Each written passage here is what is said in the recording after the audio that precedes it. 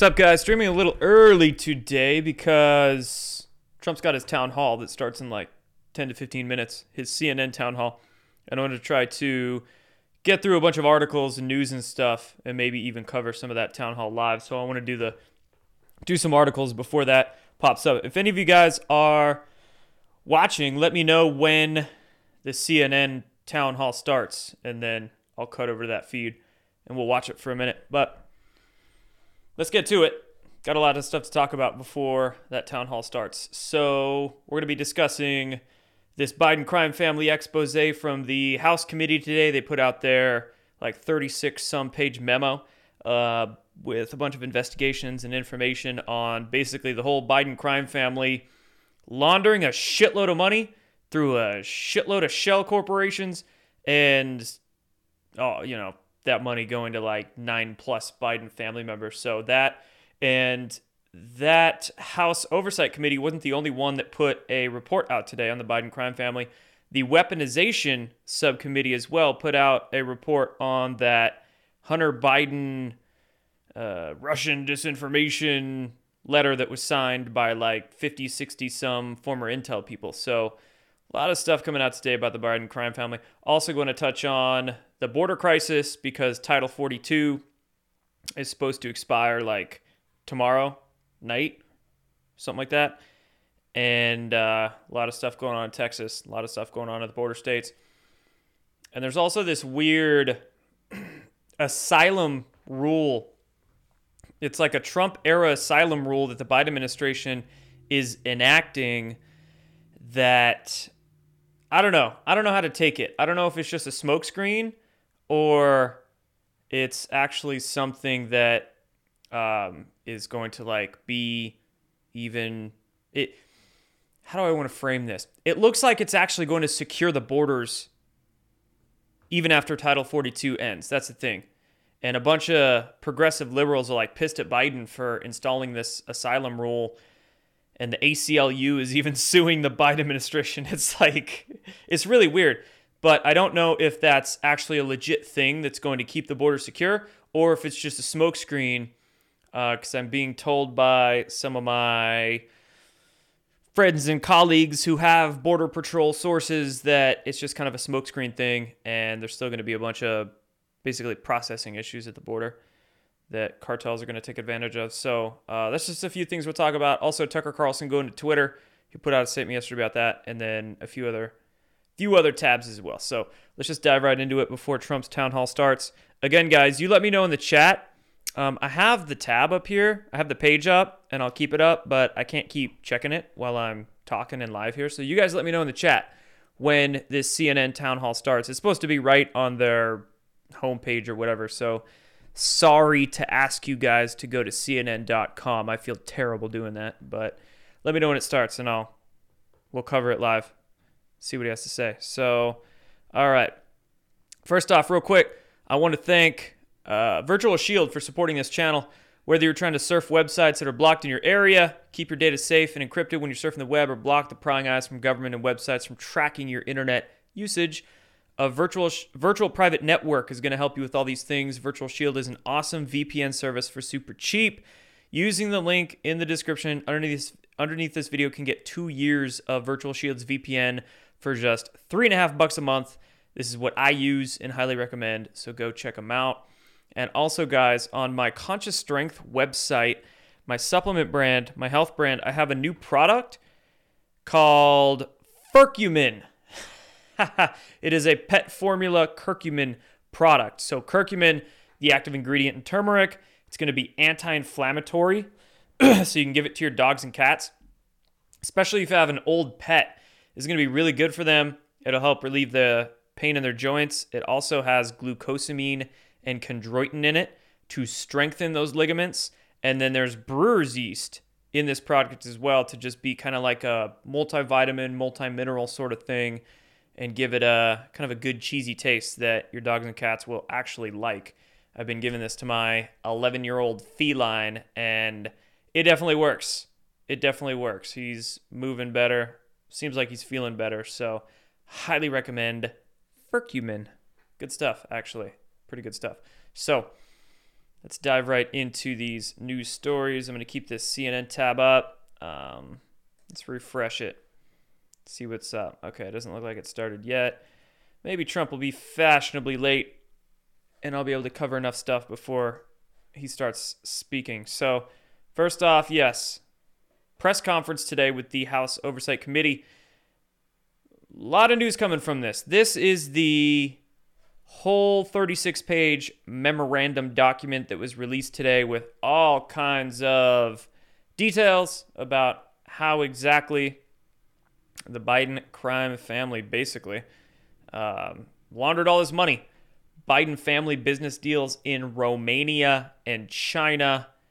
The claim was that the Biden family was using over 20 shell corporations to funnel money to 9 different Biden family members.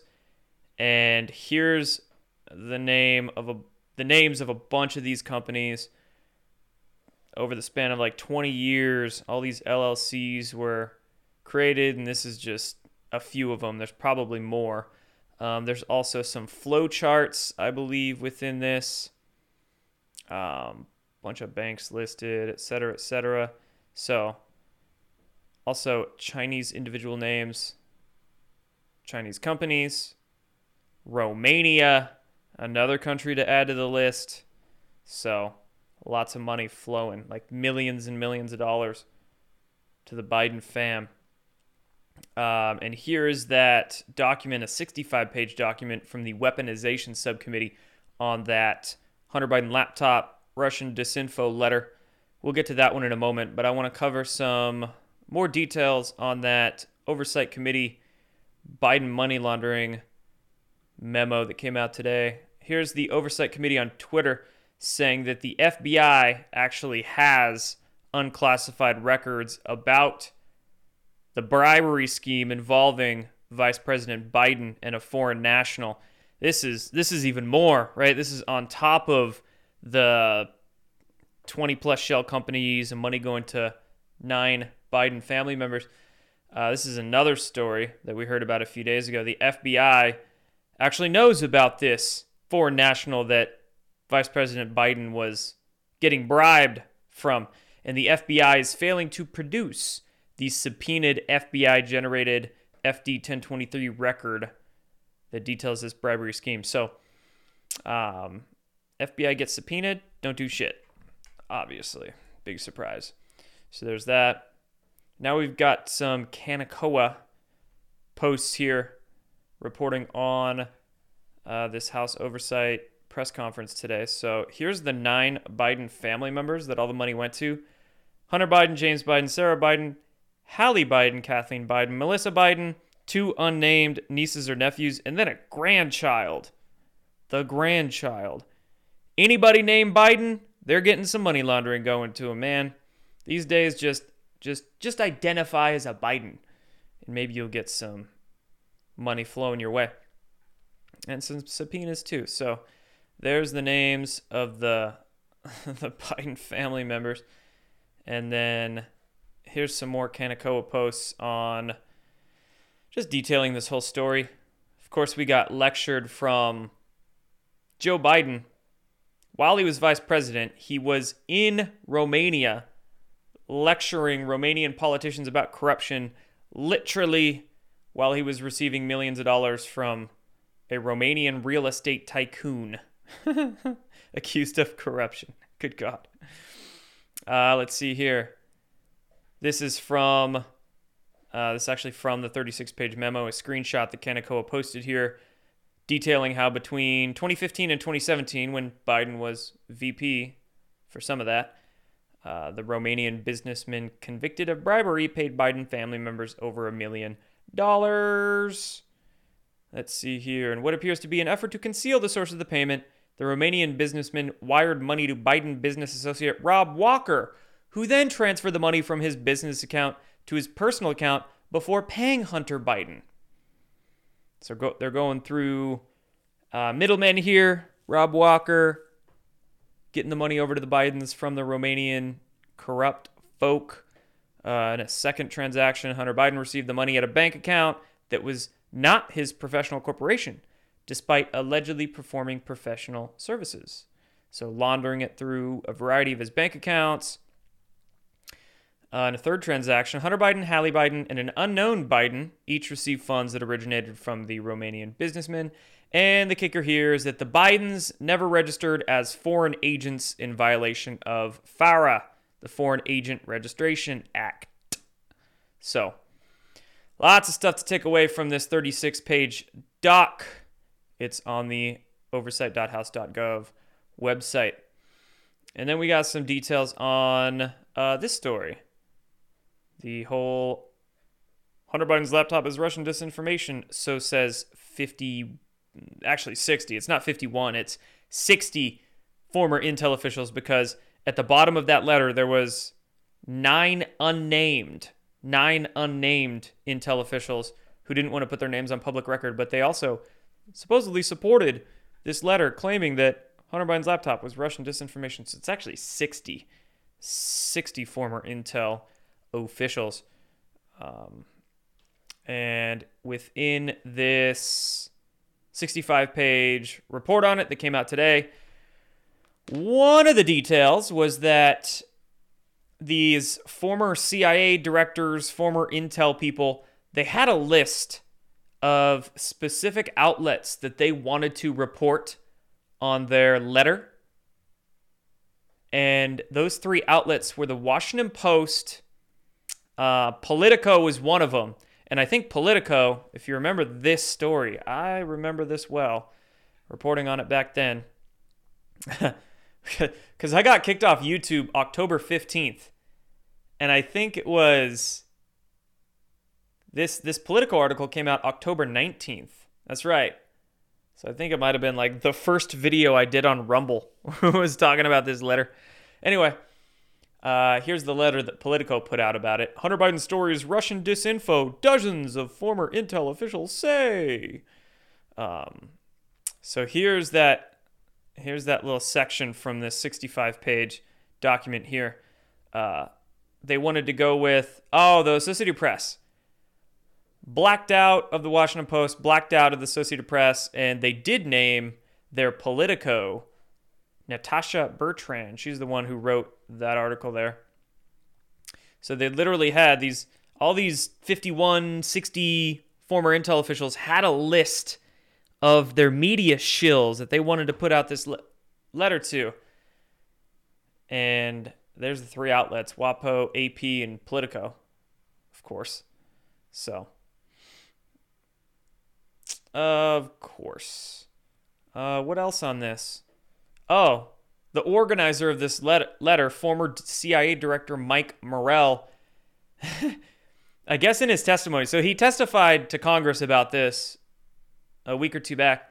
And within his testimony, he said that I didn't believe John Ratcliffe. John Ratcliffe was Trump's director of national intelligence, which is the top intelligence position, the top spy chief in the country. And John Ratcliffe at the time said that it was not Russian disinfo. And this former CIA director, Mike Morell guy, who organized this whole letter, he said that he didn't believe John Ratcliffe. And the reason why is because he had much more experience with intelligence than John Ratcliffe. So I don't know how John Ratcliffe came to that conclusion, that it wasn't Russia.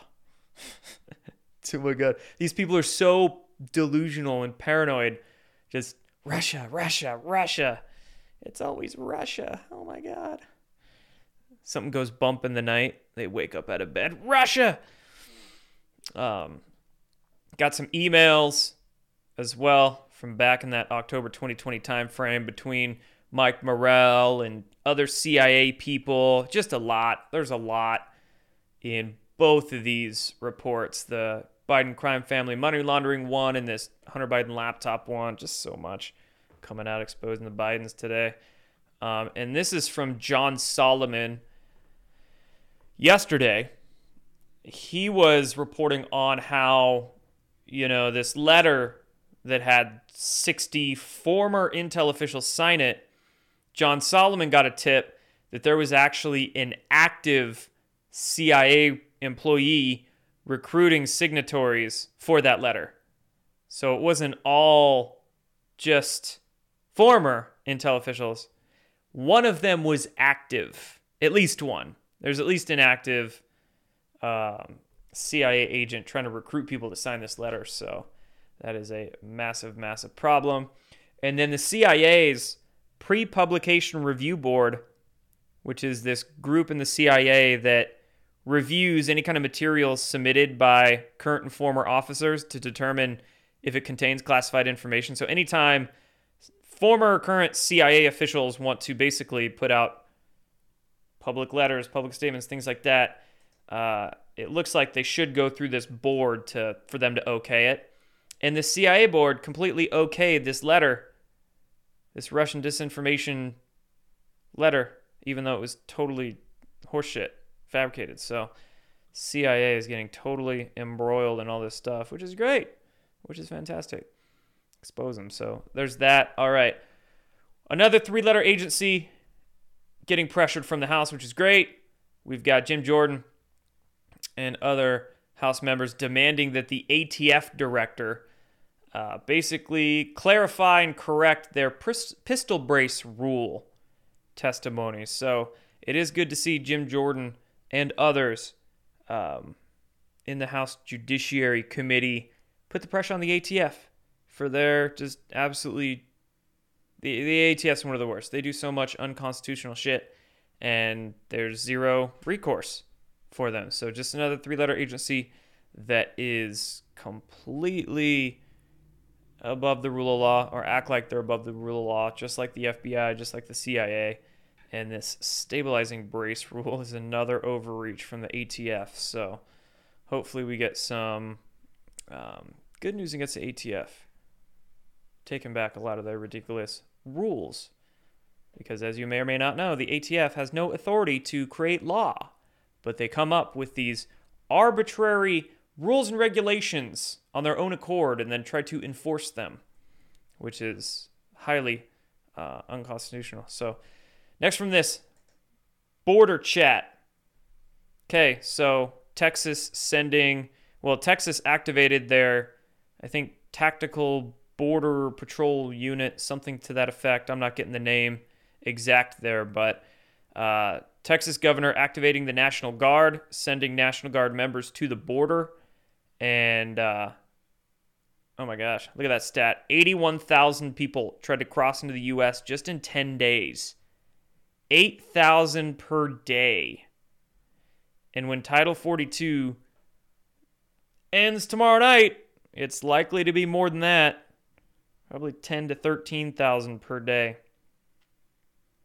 Yep, Abbott, Texas governor, saying 13,000 would try to cross into the U.S. each day after the ending of Title 42, which would add up to almost 5 million people per year getting into the country. Insanity. So this Title 42 thing is a big deal. If you're living in any border state, keep your eyes open. So National Guard soldiers with riot gear arrive to major border crossings. There is a video of these National Guard units in their TAC gear arriving to the border. Pretty insane what's going on down there. And then, lo and behold, at a major bridge, a major border crossing between Texas and Mexico today, there were shots fired. This is a video of some truckers on that bridge hearing a bunch of shots fired. Yep. Some early reports of this were saying that it was between the Mexican army and a cartel on the Mexican side of the border. That was early reports. And then, the chief police claims that gunfire heard near that bridge came from a drill. Yeah, bullshit. That was no drill. Mexican media reports that a shooting occurred between elements of the army and armed civilians. So no, I don't know who is that chief police that said that.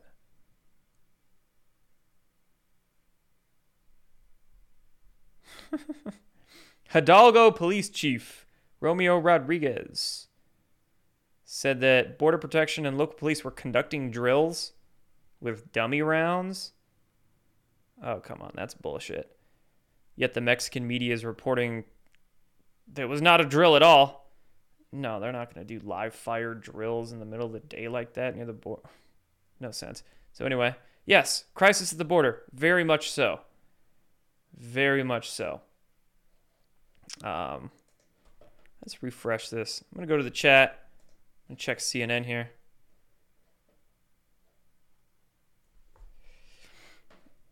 We'll give you. Oh, it looks like Trump is on it right now. Okay. Let's take a break from the tabs. Formal order to deploy the National Guard. But when it came to that day... Just the opposite. Chris Miller wrote a book, and he's a fantastic guy, and he was ready to go. They turned him down. If you look, the mayor of Washington, D.C., lovely lady, she said, we don't want it. We don't like the look. Nancy Pelosi said, oh, we don't like the look. If they would have had I offered them 10,000 soldiers.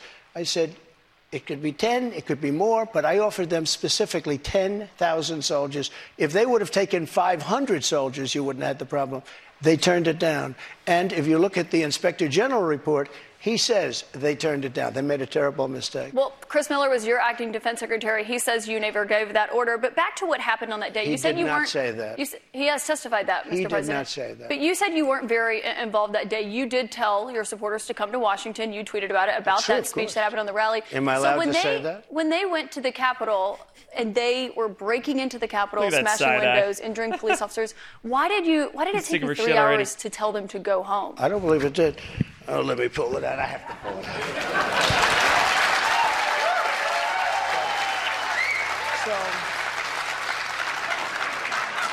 So if you look at, on January 5th, the day before, I said, please support our Capitol Police and law enforcement.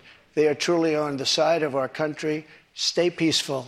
Stay peaceful. This was the day before, and this was in the form of Twitter. Now use Truth Social. I think it's far superior, okay? I hope everybody's on Truth.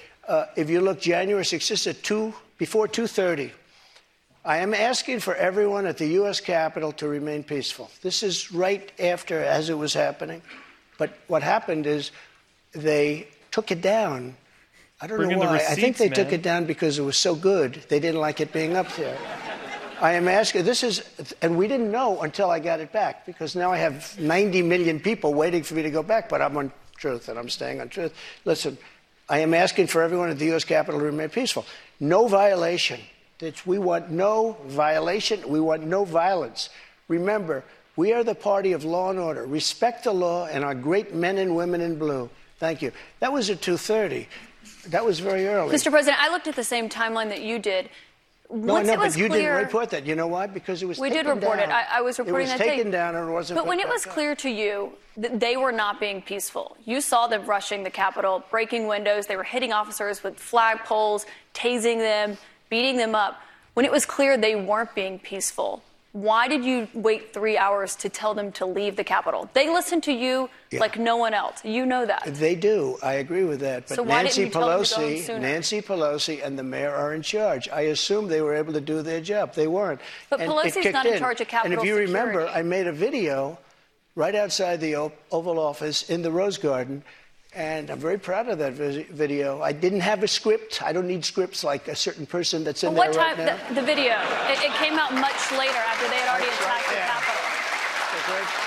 It was a great video. And it was a beautiful video. And it said, I mean, I don't want to read it all, but you have to go home now. We have to have peace. We have to have law and order. We have to respect our great people of law and order. We love the people of law and order. We can't play into the hands of these other people. We have to have peace. Please go home. Now, I said that. You know what they did? They took that down. And, you know, to this day, it hasn't been put up. And the reason is it's so good and so conclusive that all of this nonsense and all of the tens of millions of dollars that have been spent are just wiped away with this one.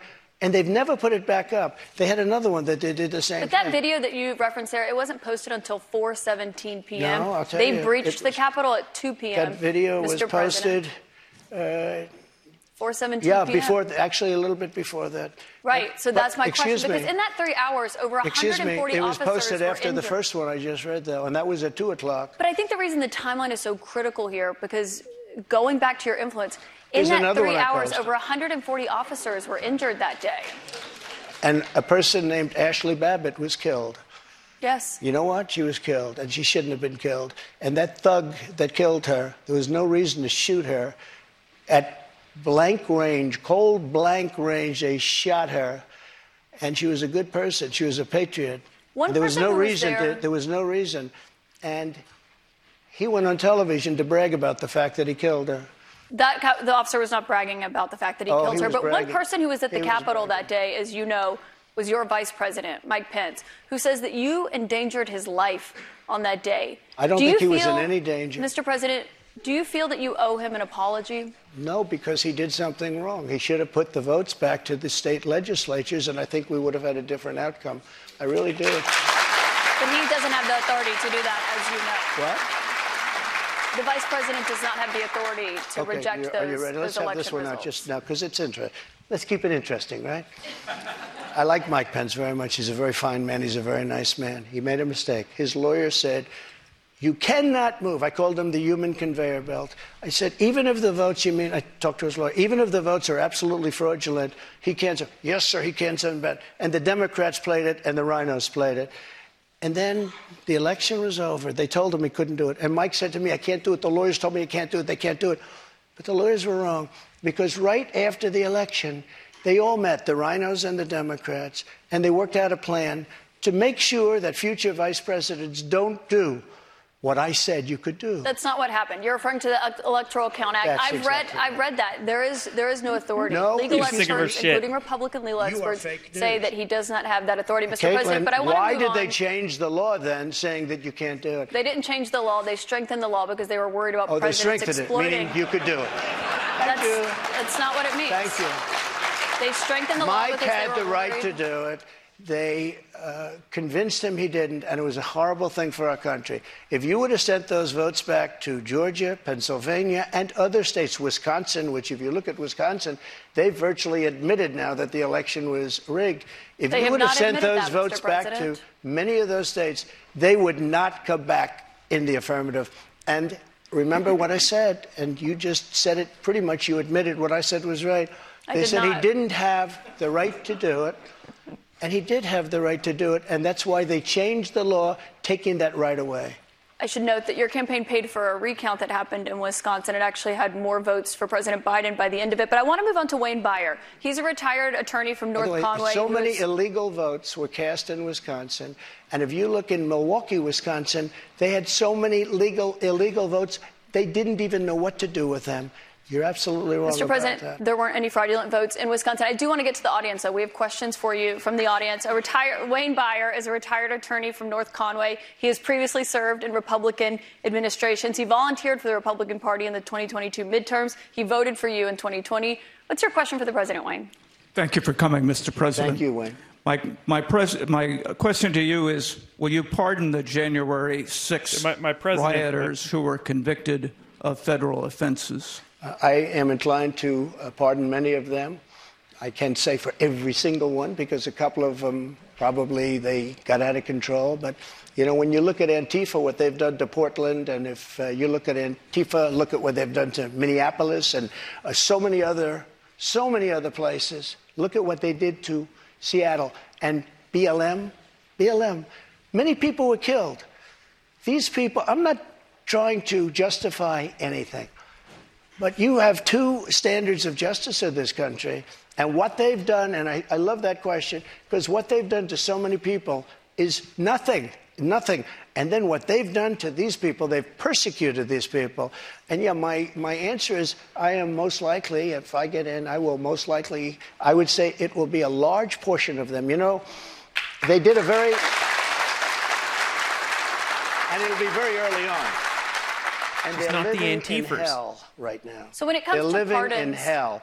And they're policemen, and they're firemen, and they're soldiers, and they're carpenters and electricians, and they're great people. Many of them are just great people. Mr. President, one of the people who was convicted was a former policeman, but he was convicted of attacking a police officer, I should note. But when you said you are considering pardoning a large portion of those charged with crimes on January 6th, does that include the 4 Proud Boys members who were charged and convicted of seditious conspiracy? I don't know. I'd have to look at their case, but I will say in Washington, D.C., you cannot get a fair trial. You cannot. Just like in New York City, you can't get a fair trial either. Speaking of New York, I want to ask you about a significant verdict that was reached yesterday. I know this is something you want to weigh in on as well. A Manhattan jury found that you sexually abused the writer E. Jean Carroll and defamed her. You've denied this. But what do you say to voters who say it disqualifies you from being president? Well, there aren't too many of them because my poll numbers just came out and they went up. Okay. I think I'm the only person in history who had a charge like that. And usually you leave office, you say, I'm sorry, but I'm going to back home. I'm back home to my family and everything. I'm going to be resigned. My poll numbers went up, and they went up with the other fake charge, too. Because what's happening is they're doing this for election interference. This woman, I don't know her. I never met her. I have no idea who she is. I had a picture taken years ago with her and her husband, nice guy, John Johnson. He was a newscaster, very nice man. She called him an ape. Happens to be African-American. Called him an ape. The judge wouldn't allow us to put that in.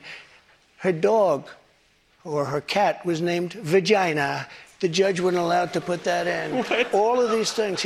But with her, they can put in anything. Access this Hollywood. This was a jury of 9 people who found you liable of sexual abuse. Do you think that will deter women from voting for you? No, I don't think so, because I think the whole thing, just so you understand, ready? I never met this woman. I never saw this woman. This woman said, I met her at the front door of Bergdorf Goodman, which I rarely go into other than for a couple of charities. I met her in the front door. She was about 60 years old, and this is like 22, 23 years ago. I met her in the front door of Bergdorf Goodman. I was immediately attracted to her, and she was immediately attracted to me. And we had this great chemistry. We're walking into a crowded department store. We had this great chemistry, and a few minutes later, we end up in a room, a dressing room of Bergdorf Goodman, right near the cash register. And then she found out there were locks on the door. So she said, I found one that was open. She found one. She learned this at trial. She found one that was open. What kind of a woman meets somebody and brings them up, and within minutes, you're playing hanky-panky in a dressing room, okay? I don't know if she was married then or not. John Johnson, I feel sorry for you, John Johnson. Mr. President, can I think of it. I know you're recounting what she said, but Mr. President. Let me just, if I could, because you asked the question. Like stand-up comedy here. If I was walking in at the, because I was very famous then, and I owned the Plaza Hotel right next door, and I owned buildings around it, I'm not going into a dressing room of a crowded department store. Then I say, if she was being raped, and by the way, they said she wasn't raped. Okay, that was her charge. It wasn't. They found that you sexually abused her. What? Say what? They did. They said he didn't rape her.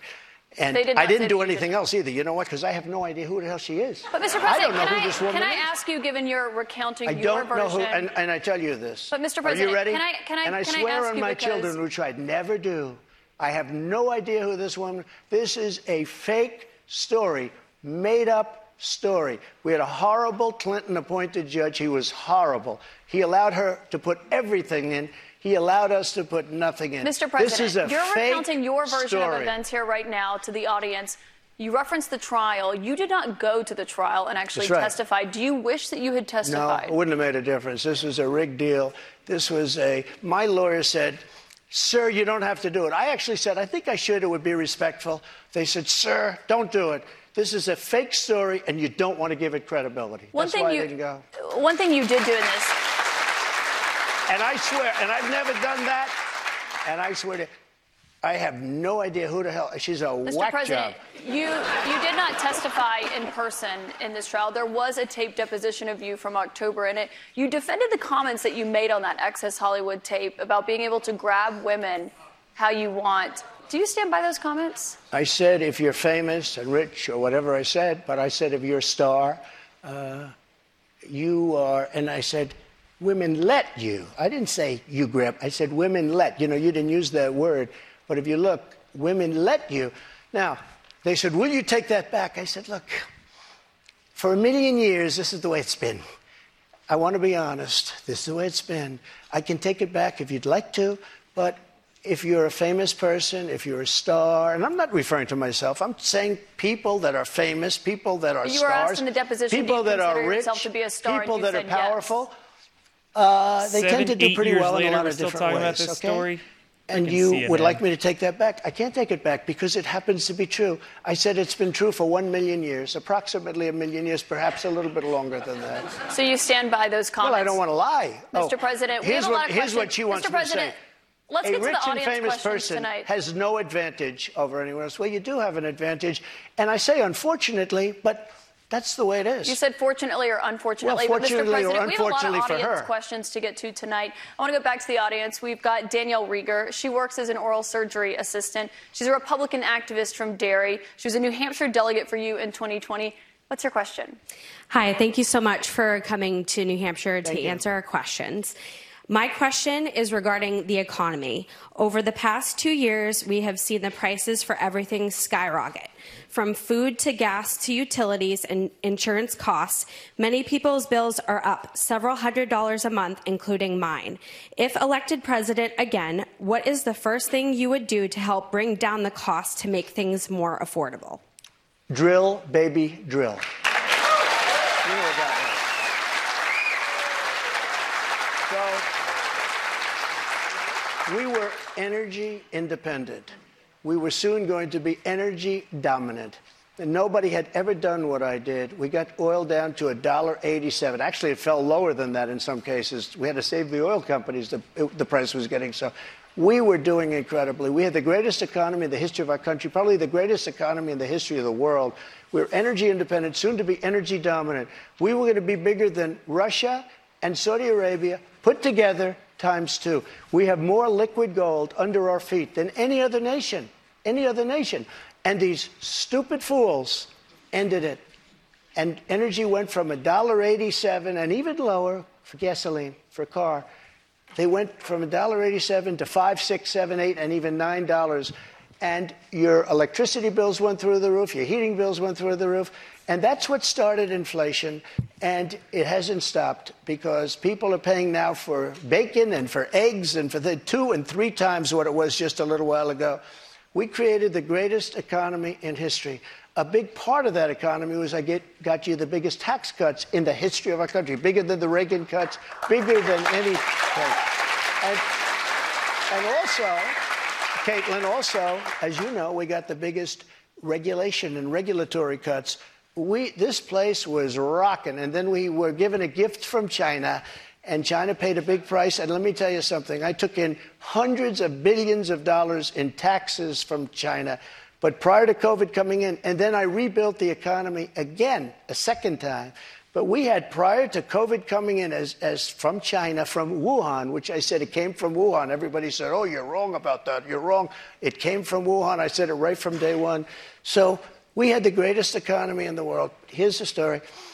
They made energy so high, and energy is all invasive. It is massive as an industry and as a cost.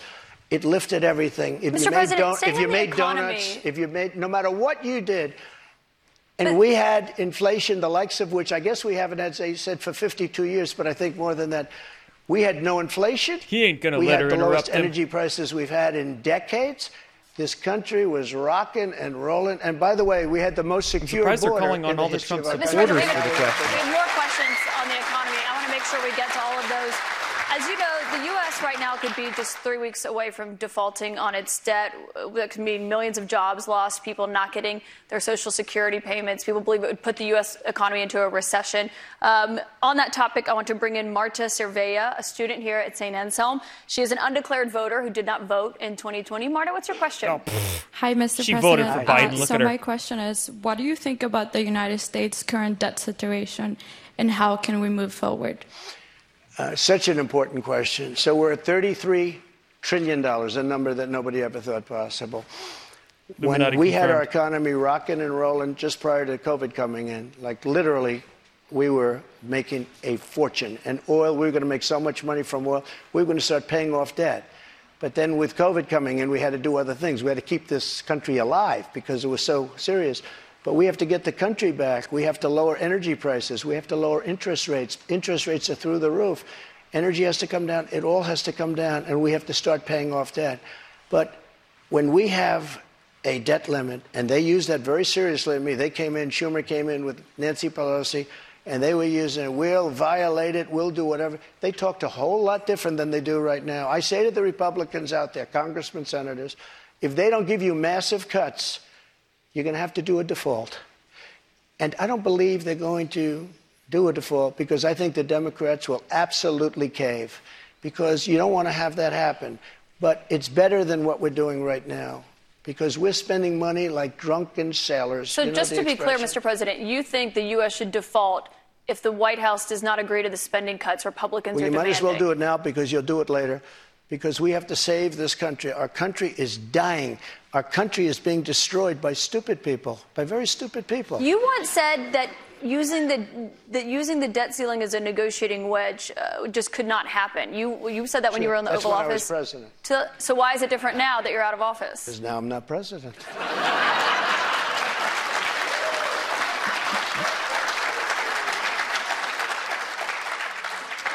The U.S. defaulting would be massively consequential for everyone in this room, for all Americans. You don't know. It's psychological. It's really psychological more than anything else. And it could be very bad. It could be maybe nothing. Maybe you have a bad week or a bad day. But look, you have to cut your costs. We're spending $7 trillion on, much of it on nonsense. $7 trillion on nonsense. We've got another question from the voter tonight. Get all of that money that was wasted, and frankly, the Senate should have never approved it. Get all that money that was wasted, and if they don't get rid of that, you'll have to default. Okay? Mr. President, we've got another voter here tonight. And by the way, you're going to default eventually anyway, but it's going to be much messier. I don't think you'll have to default. I think if the Republicans hold strong and they say let's say we want $5 trillion off, I really think the Democrats have no choice but to do it. And if I win, they're going to be doing the same thing to me in 2 years. I guarantee you that. Mr. President, we've got another voter here game, tonight. and they did that before. Bobby Petrino has been waiting very patiently. Sure. He's a student at St. Anselm. He's a member of College Republicans. He's an undeclared voter right now. He supported you in 2020. Bobby, what's your question for President Trump? Hi, thank you for coming. This is a bit of a pivot, but with gun violence and mass shootings in the news cycle recently, I'm worried that state governments and the federal government are going to act to repress gun rights. Under your administration, you instructed the Department of Justice and the ATF to ban bump stocks. If elected president again, how would you act not only to defend our Second Amendment rights, but to restore rights that have been taken from us, such as, by example, recently the ATF's ruling on the pistol stabilizing braces? Yeah, as you know, the bump stocks are actually a very unimportant thing. And NRA, I went with them, and they said it doesn't mean anything. Or actually, all they do is teach you how to shoot very inaccurately. So we did that. There's been nobody that's protected the Second Amendment, as you know, like I have. I protected it through thick and thin, not easy to do. But we have a very big mental health problem in this country. And again, it's not the gun that pulls the trigger. It's the person that pulls the trigger. And we have to protect our Second Amendment. We have to protect our Second Amendment. Mr. President, you dealt with a lot of mass shootings when you were in office. This year, there have already been more than 200 mass shootings in 2023. If you are reelected, are there any new gun restrictions that you would sign into law? I would do numerous things. For instance, schools. We would harden, very, very much harden. And I'm a very believer. I believe in teachers. I love teachers. I think they're incredible. And they love the children, not quite like the parents, but they love the children in many cases almost as much. Many of these teachers are soldiers, ex-policemen. They're people that really understand weapons. And you don't need 5% of the teachers would be more than you could ever have if you're going to hire security guards. But in addition to that, have security guards. You have to harden your entrances. You have to make schools safe. And you can make other places safe. But it is a big mental health problem in this country more than anything else. And remember, we have 700 million guns, 700 million. Many people, if they don't have a gun, they're not going to be very safe. I mean, if they don't have a gun, it gives them security. Now, you need them for entertainment, you need them for hunting, you need them for a lot of different things. But there are people that if they didn't have the privilege of having a gun in some form, many of them would not be alive today. You know, there is a certain country that had a very strict policy on guns, very, very strict. Which country? Brazil, okay? Brazil, very strict. And the former president of Brazil and the the killing was incredible. They were walking into people's homes and killing people. They had no protection. He said, go out and buy guns. People went out and bought guns, and it went way down. The numbers went way down because they had security. If you look at Chicago, Chicago has the single toughest gun policies in the nation. They are so tough you can't breathe. New York, too, and other places also. All of those places are the worst and most dangerous places. So that's not the answer. No new restrictions that you would sign if reelected, Mr. President. I want you to meet Julie Miles, a registered nurse from Merrimack. She's a Republican who voted for you in 2020. Julie, what's your question for the president? Thank you, Mr. President. Thank you. I appreciate you answering this question this evening. How do you plan to appeal to women voters in New Hampshire who are concerned about the Dobbs decision and how states may change their laws? It's such a great question, and it was such a great victory, and people are starting to understand it now. You know that they wanted to bring it back to the states, but that was probably the least important part of that victory. Getting rid of Roe v. Wade was an incredible thing for pro-life because it gave pro-life something to negotiate with. Pro-life had absolutely nothing being stuck in Roe v. Wade to negotiate with. And now what's happening, and I see it all over, deals are being made, deals are going to be made, and look, everybody that was president wanted to get rid and tried to get rid of Roe v. Wade. You mean for 50 years. Republicans. For 50 years, this has been going on, actually a couple of Democrats too, but for 50 years, this has been going on. I was able to do it, and I was very honored to do it. But by doing it, things are happening that are very, very positive. And I happen to believe in the exceptions, the life of the mother, rape, incest, like Ronald Reagan believed in the exceptions. But I happen to believe that. I think it's frankly important to do that, but a lot of people are against that. A relatively small number. But the way I look, I think it's very important to say this. I consider the other side to be radical because the other side, under Roe v. Wade and other things, the other side, they're radical because they will. Remember the debate with Hillary Clinton? I said, rip the baby out of the womb at the end of the 9th month. They will kill the baby in the 9th month. If you look at that crazy governor of Virginia from the former governor, where he said, no, the baby will be born, and then we'll decide essentially whether or not to execute the baby. But, Mr. President, can we talk about what you would do if these are the radical people. It's not the pro-life people that are radical. But if you are reelected and you're back in the Oval Office and you get legislation to your desk, would you sign a federal abortion ban into law? What I'll do is negotiate so that people are happy. But the fact that I was able, I'm so proud of it. We put 3 great justices on the Supreme Court. We have almost 300 federal judges on the Supreme Court. So just to be clear, Mr. President, you would sign a federal abortion ban into law. I said this. I want to do what's right, and we're looking, and we want to do what's right for everybody. But what's right? But now, for the first time, the people that are pro-life have negotiating capability because you didn't have it before. They could kill the baby in the 9th month or after the baby was born. Now they won't be able to do that. But I think this is a really important question for you to answer because this is something every Republican, including those who are running against you for the nomination, are being asked about is would you sign a federal abortion ban into law? And many of them are going to give you the same answer as I am. First of all, I am honored to have done what I did.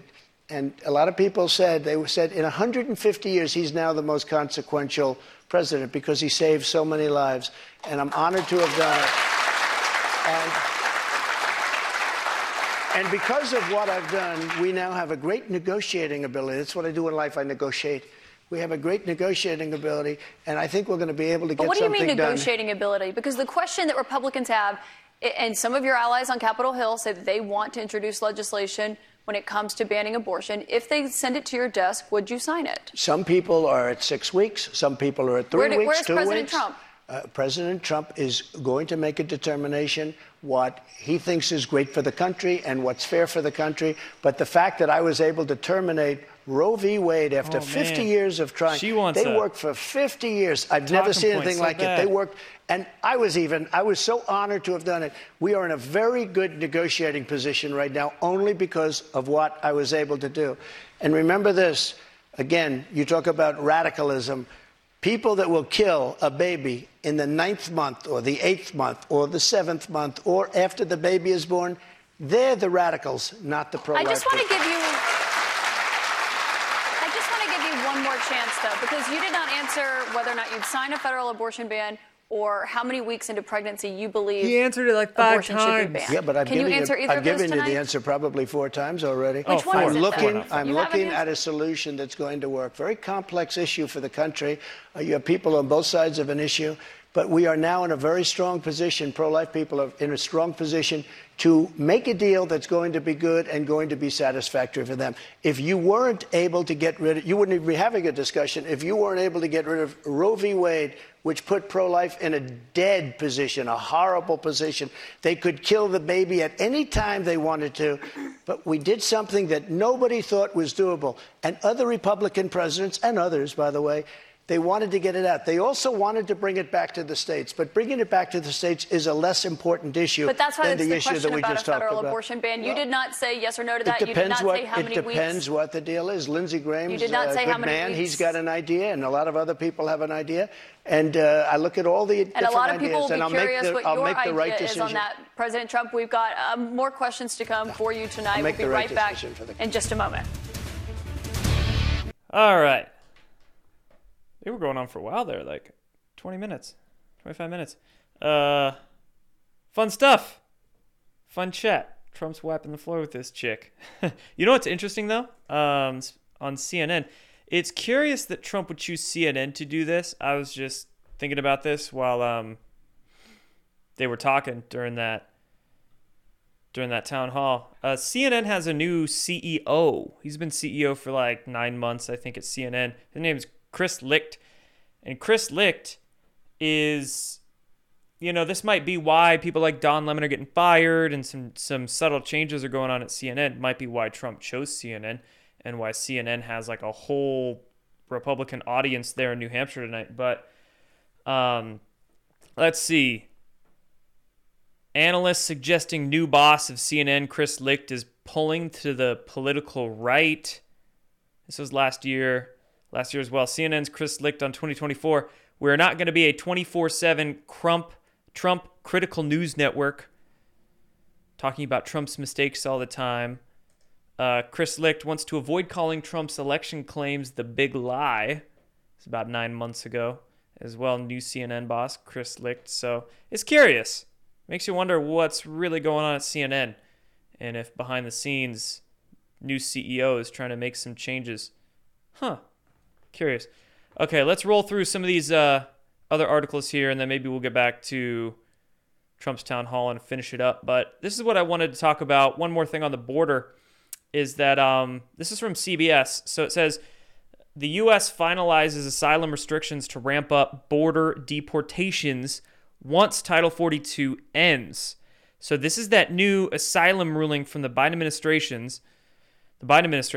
It says here they finalize a sweeping restriction on asylum that it plans to use to ramp up swift deportations of migrants after Title 42 ends. The regulation, which is expected to be challenged in federal court, will be a dramatic shift in asylum policy, disqualifying migrants from U.S. protection if they fail to request refugee status in another country, such as Mexico, on their journey to the southern border. The rule is a major pivot by President Biden. It's actually a Trump-era policy, or similar. It's very similar to a Trump-era policy. And it also says it might even be more difficult for these migrants to get into the country, more difficult than Title 42, this new asylum rule here. So this is interesting. Last minute change here. I don't know if this is going to actually protect our southern border or if this is a Biden administration smokescreen to make it look like he's doing something. Meanwhile, the issues at the border are just going to continue. From some Border Patrol people I've heard today is that the main issue is processing. There's going to be so many migrants trying to come across the border that all the Border Patrol agents are going to get pulled off of patrolling the border and have to just work in the processing centers. And that'll leave huge gaps, huge holes open in the border that aren't being patrolled. And then the cartel is just going to be able to exploit that and get guns, drugs, humans, etc., traffic stuff through. So I don't know. This could be good, could be bad. Kind of goes either way at this point. Okay. A few more things. The EcoHealth Alliance, the company that collaborated with the Wuhan lab, is doing another project now. So taxpayers are now going to be funding the EcoHealth Alliance lab that had all the ties to the Communist Party, where they were looking at the, cooking up their COVID-19 virus. They're going to be granted a $500,000 over the next 4 years by the NIH. So EcoHealth Alliance is going to be cooking up some more shit there again over there in Wuhan. Tucker Carlson announced he's going to be launching a new show on Twitter. Curious.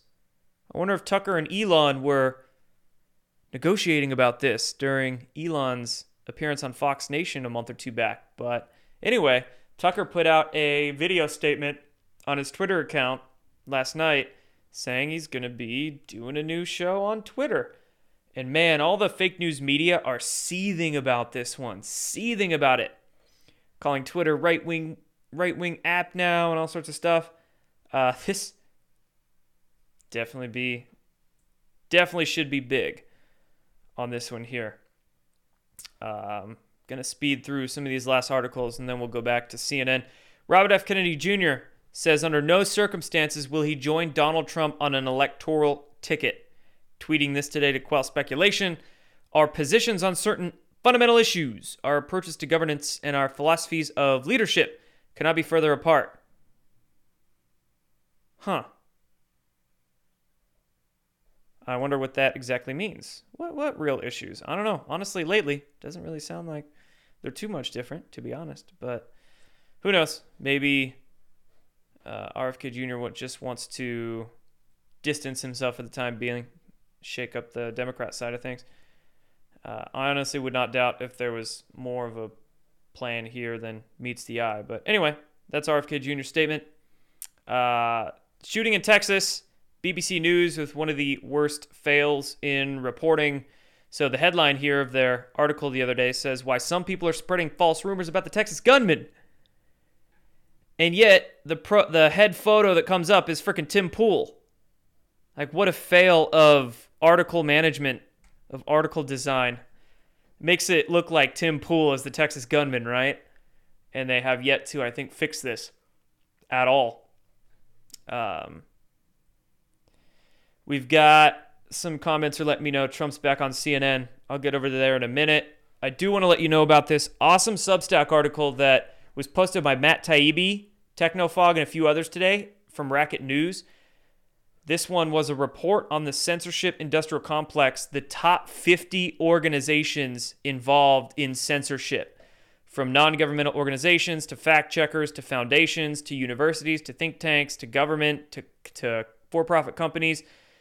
This is a huge article of the top 50 groups that censor, and a good handful of these have, included me in their articles to help get me kicked off of YouTube and Facebook and whatnot. So this is a fantastic Substack. Highly recommend to get yourself familiar with basically the social engineering groups that are trying to brainwash people on the internet. From the Atlantic Council to, all of them, PolitiFact on here, the Center for Countering Digital Hate, and all kinds of others as well, the Ad Council. So that was a quality piece. All right, back to this. But moving on, another immigration policy you had was the zero-tolerance immigration policy that separated families at the border. If you are reelected, are you ruling out instituting that? Well, when you have that policy, people don't come. If a family hears that they're going to be separated, they love their family. They don't come. So I know it sounds harsh, but if you remember they said I was building prisons for children. It turned out that it was Obama that was building the prisons for the children. But would you re-implement that if you're reelected? Is that what you're saying? We have to save our country, all right? So it sounds like that's a yes. No. When you say to a family that if you come, we're going to break you up, they don't come. And we can't afford to have any more. Look at New York City. Look what's happening. They're living in Central Park in New York City. The city is being swamped. Los Angeles is being swamped. Iowa is being swamped. Our whole country is being destroyed. Millions of people are coming into our country. And you know what the number is going to be, in my opinion, by the end of the year? Not the 4 million that you hear and the 3 million and 2. I think it's going to be 15 million people.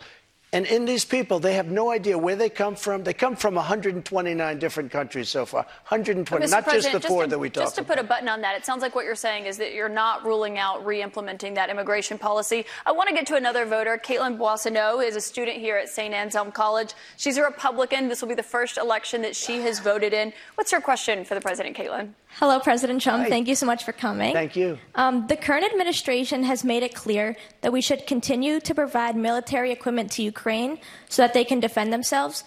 Do you support this decision, and how would you deal with the increasing threat posed by Vladimir Putin? First of all, thank you very much. It's really nice. And it's an important question, so important, because we're giving away so much equipment. We don't have ammunition for ourselves right now. We don't have ammunition for ourselves. We're giving away so much. But here's the thing. I have to say it to start off. No longer matters. If I were president, this would have never happened. And even the Democrats admit that. Putin knew it would have never happened. And his pipeline would have never happened. A lot of things would have never happened.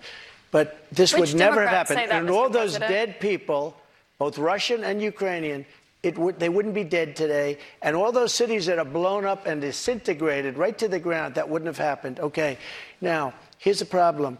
We've given so far $171 billion. They've given, meaning European Union, which is approximately the same size altogether as our economy. They've given about 20. So we're at 170, let's say, and they're at 20. You don't have to know too much about history to realize, or geography, to realize that they're a little bit more affected than we are, okay? So they've got to put up a lot more money because they're taking advantage of us like every other country did. That's why I ended NAFTA and replaced it with the USMCA, Mexico, But on Canada. this issue, Mr. President, I should know, I don't know any Democrats who have said they don't believe Putin would have invaded if you were president. But her question is, would you continue to give Ukraine money and weapons if you're elected? What's the answer? I have a very good relationship with President Zelensky because, as you know, he backed me up with the phony impeachment hoax number 1 when he said the president didn't do anything wrong. So that was I happen when you to asked like. him for an investigation Yeah, that's right. And I was totally exonerated, by the way. Just a waste of time and money. You were impeached over that. You were impeached over that. But let's stay on topic here, Mr. President. Because the question is, would you give Ukraine weapons I was and funding? impeached by a crazy woman named Nancy Pelosi. But the question here is, would you give Ukraine weapons and funding if you were elected? I would sit down. Let me just put it a nicer way. If I'm president, I will have that war settled in 1 day, 24 hours. How would you settle that war in 1 day? Because I'll meet with Putin, I'll meet with Zelensky. They both have weaknesses and they both have strengths. And within 24 hours, that war will be settled. It'll be over. It'll be absolutely over. Do you want Ukraine to win this war? I don't think in terms of winning and losing. I think in terms of getting it settled so we stop killing all these people and breaking down this country. Now, can't back him into a corner. You said you don't think in terms of winning and losing. Mr. President, can I just follow up on that because that's a really important statement let me that just you just follow made up. there. Can you say if you want Ukraine or Russia to win this war? I want everybody to stop dying. They're dying, Russians and Ukrainians. I want them to stop dying. And I'll have that done. I'll have that done in 24 hours. I'll have it done. You need the power of the presidency to do it. But you won't say that you want Ukraine to win. You know what I'll say? I'll say this. I want Europe to put up more money because they're in for 20 billion. We're in for 170, and they should be. And they should equalize. They have plenty of money. They should equalize. I got with NATO. But I'm asking when I sat down, I got them to put up hundreds of billions of dollars that they weren't paying under Obama and Bush and all of these other presidents. That's why they're able to help them fight the war because of the money I got. But I want Europe. What's happening in Ukraine, excuse me. I want Europe to put up more money because they're laughing at us. They think we're a bunch of jerks. We're spending $170 billion for faraway land, and they're right next door to that land, and they're in for 20. I don't think so. When it comes to what's happening there, when you were in office, you said that you respected President Putin. Do you still respect him today? He made a tremendous mistake. He was a smart guy, you know. I remember I said he was smart, she was smart. He said President Xi of China, right, is smart. Okay, 1.5 billion people. He's the ruler of 1.5 billion people. I said, yeah, he's a smart guy. How dare he say he's smart? Of course he's smart. They want you to say he's a stupid person. Okay, he's not a stupid person. He's very smart. He's very cunning. And Putin made a bad mistake, in my opinion. What was his mistake? His mistake was going in. He would have never gone in if I was president. We used to talk about it there. Do you believe that he is a war criminal? What? Do you believe that Putin is a war criminal? He's responsible for the deaths of thousands of Ukrainian men and women and I think it's something that should not be discussed now. It should be discussed later, because right now we have to get a war. If you say he's a war criminal, it's going to be a lot tougher to make a deal to get this thing stopped. Because if he's going to be a war criminal where people are going to go and grab him and execute him, he's going to fight a lot harder than he's fighting, under the other circumstance. That's something to be discussed at a later date. Right now, we want to get that war settled. Don't call him a freaking war criminal right now. And I'm not talking about the money either. I'm talking about all the lives that are being... The number of people being killed in that war is far greater than you're hearing. When they blow up a city and those buildings come pouring down and then they say 2 people were injured, no. Hundreds and thousands of people are being killed, and we have to get that war settled. We have more with former President Trump. Right after this, we're going to take a quick break, and then we'll be back with questions from voters right after that. All right, I think that's all the CNN that I'm going to watch tonight. If you want to check out more of it, you can just go to CNN.com and, watch it yourself. But is there anything else I want to discuss tonight? I don't think so. I think we'll finish up there. We've been streaming for a little over an hour. There's a few other articles I have, but they're just kind of me. Couple small stuff. So anyway, appreciate you guys for tuning in, watching this town hall here with me, talking about today's news. Appreciate you guys. I will be streaming tomorrow on Knowledge Based with Justin Deschamps, and then back here streaming Rumble DLive Foxhole on Friday. I'll be working on some more Substack articles this week, working on more videos. I'll also be uploading some stuff to Instagram. I'm on Instagram, and I did make another TikTok account just to, every time they ban me, I make another one and just put videos up till they ban me again. So why not try to reach those people that are on that app? So anyway, I'll be working on some Instagram and TikTok stuff, Substack, uploading some videos, and also videos coming tomorrow to Locals and JordanSather.tv for all you guys subscribe to those accounts. That's all for me here tonight, guys. Appreciate you all. I will see you again. Well, hopefully see you tomorrow on Badlands, and then see you here on Friday. So, that's all for tonight. Appreciate you guys. See you next time.